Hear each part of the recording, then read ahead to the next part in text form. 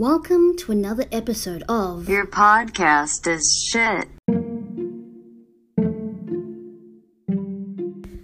Welcome to the first episode of Your Podcast is Shit. My name is Rachel.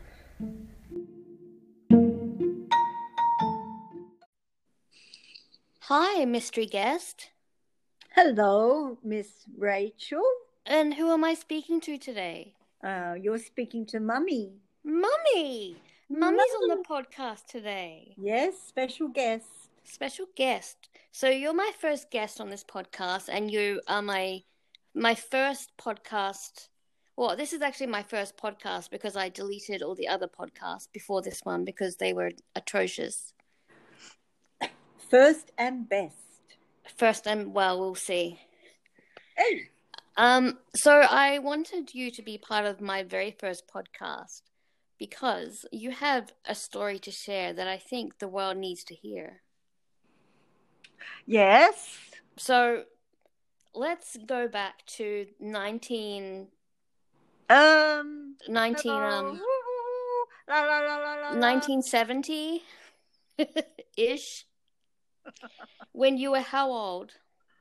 I was 11.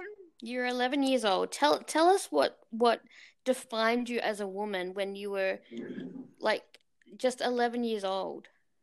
Okay, so oh, by the way, Mum tells this story to everyone she meets.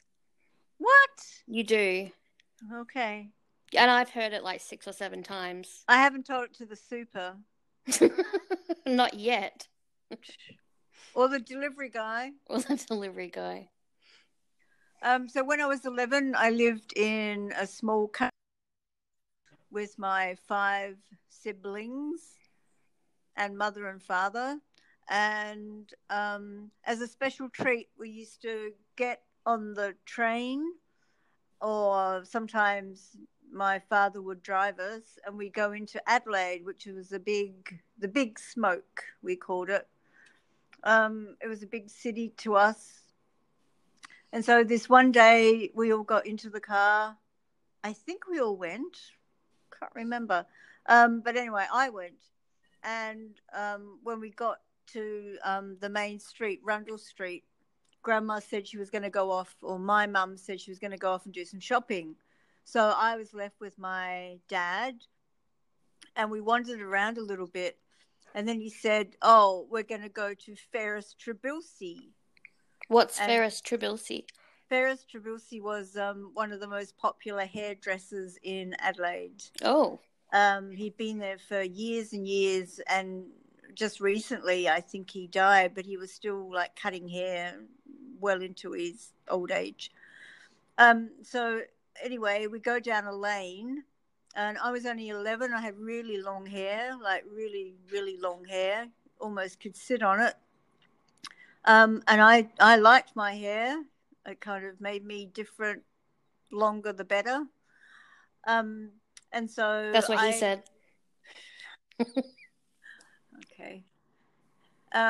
So what was I saying? You walked down a lane. We walked down a lane, and I really wasn't quite sure. I'd heard Ferris Trabilsi before, maybe seen it in a magazine or something. But I wasn't sure whether he was going to get his hair cut, like my dad. And I wasn't scared or anything. We just went into this hairdressing place down the lane. We walked into the door, and immediately the girls, said, oh, you have an appointment? Yes. So this was planned before me knowing about it. And they said, "I'll just come this way." And Ferris was there, Ferris Trabilsi, the famous hairdresser from Adelaide, sat me down. And my dad, they didn't ask any questions from me. My dad just said, "Take it all off." That was the first I heard that my hair was going to be cut. Not only cut, but like cut off, all of it cut off. So, come from a very conservative family, so I really couldn't scream or yell or kick or struggle. So I just sat there and just watched as Ferris Trabilsi with his magic scissors His scissor hands. His scissor hands. Um, just start chopping. Just didn't give me any warning. I couldn't say like, help someone, please. And my father left. So my dad just gave the instructions of cut it all off. That were the words. And then he went out. He left. He said, I'll be back. I don't know where he went, maybe to the pub or shopping. I'm not sure. So I was left there by myself, 11 years old, long, well, I thought it was beautiful hair, and about to get it all cut off. So he cut right up to my ear level. Oh, so like a bowl haircut? It was a lovely bowl haircut, yes, with a nice little fringe, little bangs at the front.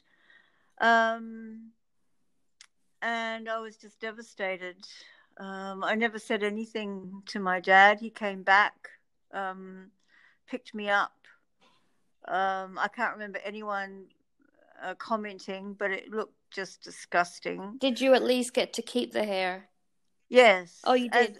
As we were going out, Ferris Trabulsi came with a little bag, and the bag had his name on it. So it was like, I thought he was giving like a special treat bag or something, giveaway. And I felt it, and it was all soft. And he said, "Oh, here's your hair." And so I took all the hair that they cut off. It was quite a big chunk. I didn't look inside the bag till I got back to the little country town I lived in, Port Perry. And I didn't talk to anyone, my dad, my mom, on the way back.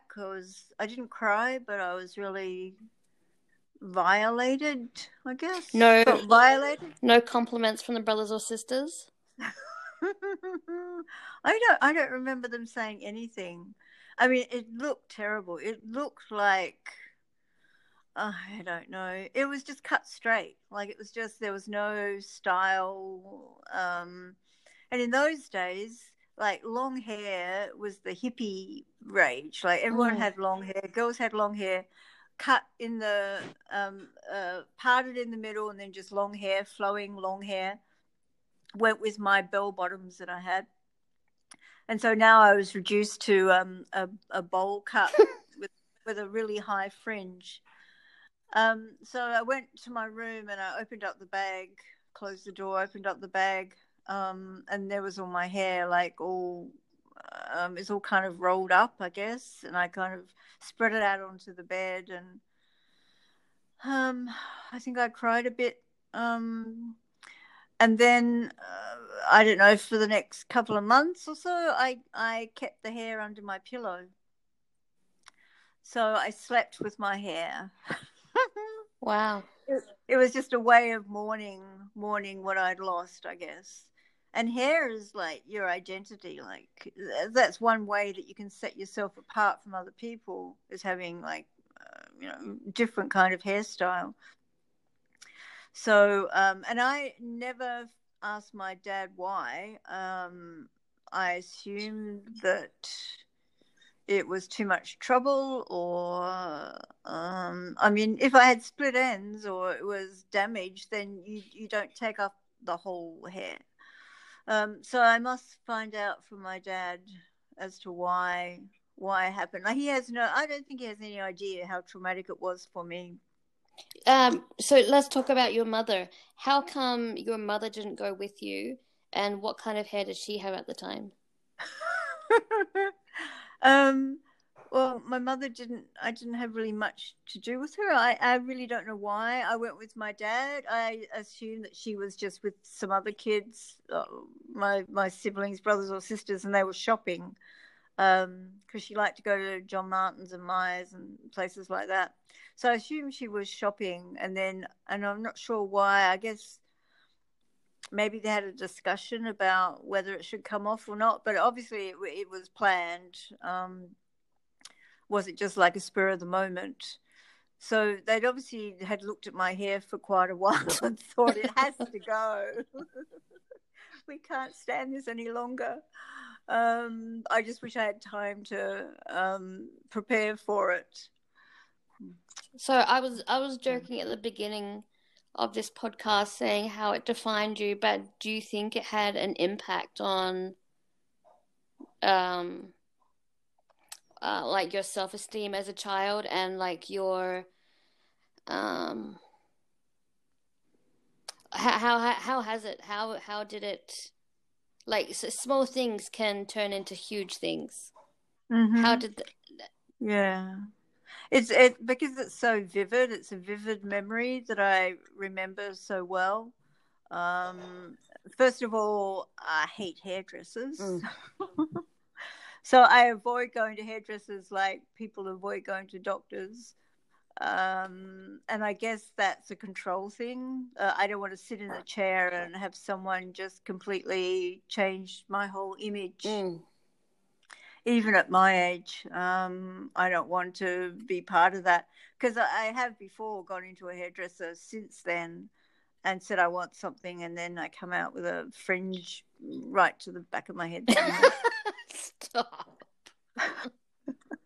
So I think it it didn't make me bitter or anything. It just made me sad. I guess the fact that people didn't explain to me, or parents didn't explain to me what was going to happen. I mean, at least if they said we're going to Adelaide, we really need to do something with your hair, then I would have been prepared for it. But just to go straight in, I wasn't prepared. So I think it made me want control, I guess, want to be in control.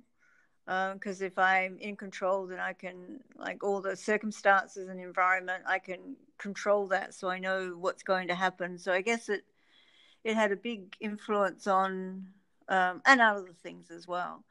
But I think that's the main reason that I just want to. I guess most people want to be in control of their life, but this one incident had a big effect on me. And then because it was my identity, and in those days, in the 70s or whenever it was, like I said, the long hair parted in the middle, long hair hippie type thing was how you fit it in. I guess everyone was wearing their hair like that, and then to go to school and have this short bob was just devastating. So I think, yeah, like you said, like little things really do affect your personality, and I'm really not sure why it was cut, but it made me stronger. It made me want to be more of a black sheep. I want to be different because someone had tried to change my identity, or trying to change what I look like. And did you end up growing it after that? Growing it back? Yeah. I grew it back. When I went to Taiwan, I had longish hair. And then when I was teaching, I had very long hair again. So I've always had longish hair, I guess, since then. And that's something that I cling to. Even though it's just hair, it kind of is a statement for me that this is what I want. I don't want anyone else to tell me, get your hair cut. Oh, like I do. Yeah.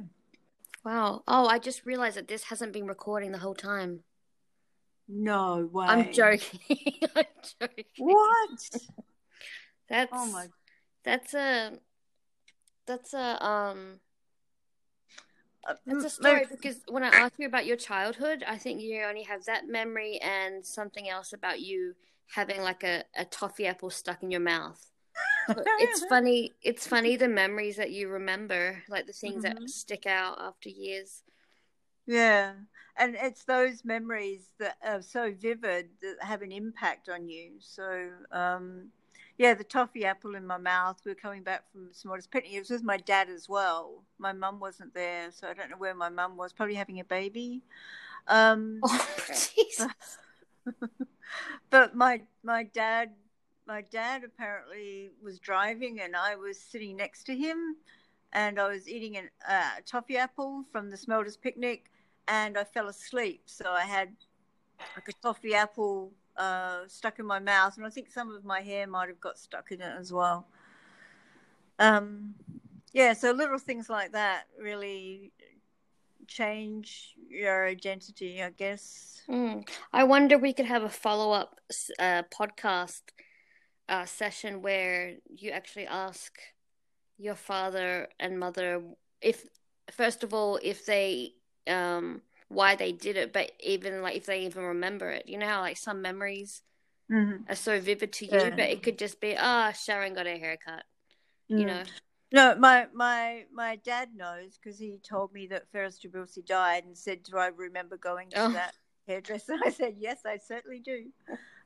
They didn't need to have a reason in those days. Like, children were seen but not heard, so you really didn't have any say anyway. Like, if parents wanted your hair short, they cut it short, you know. And so at what age were you able to express yourself the way that you wanted to present yourself? Or were you always critiqued up until like you left home? Yeah, I think so. I don't know. Being the oldest, I didn't want to do things that everyone else did. Like, you know, go for Sunday drives or play sports. I didn't want to do any of that, but I was kind of pushed into a mold where that was sort of the accepted thing to be done. Like tap dancing. I did tap dancing. I hated it. I didn't know that. But all these things, like, you didn't have a choice. Like now, you know, you can ask kids, oh, what would you like to do? Would you like to, where would you like to sit in the restaurant? No, we didn't have any type of choice. We had to do sport, and all my brothers and sisters loved sport. I didn't like sport. Everyone loved to go to the beach and lay on the beach and get burnt. I hated that. So I guess I was really like that all the time, but I had no outlet to actually express it. It's only when I went away, I think, to Taiwan that I could actually be more of an individual. Well, we should do another session when we talk about your years in Taiwan. Oh, yes. Oh, yeah. That would be great. Okay. Well, thank you so much, Sharon, Mummy. Mummy? For being on my very first podcast session. Oh, thank you. I really enjoyed it, and I hope people like to listen to it, and it brings back some memories of their childhood as well. Yeah, traumatic memories of their childhood.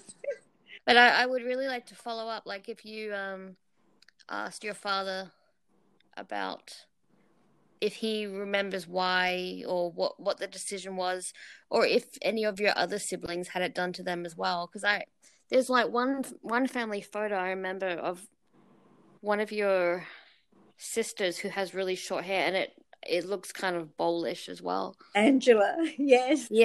Yes. So maybe it was like I don't know, family thing.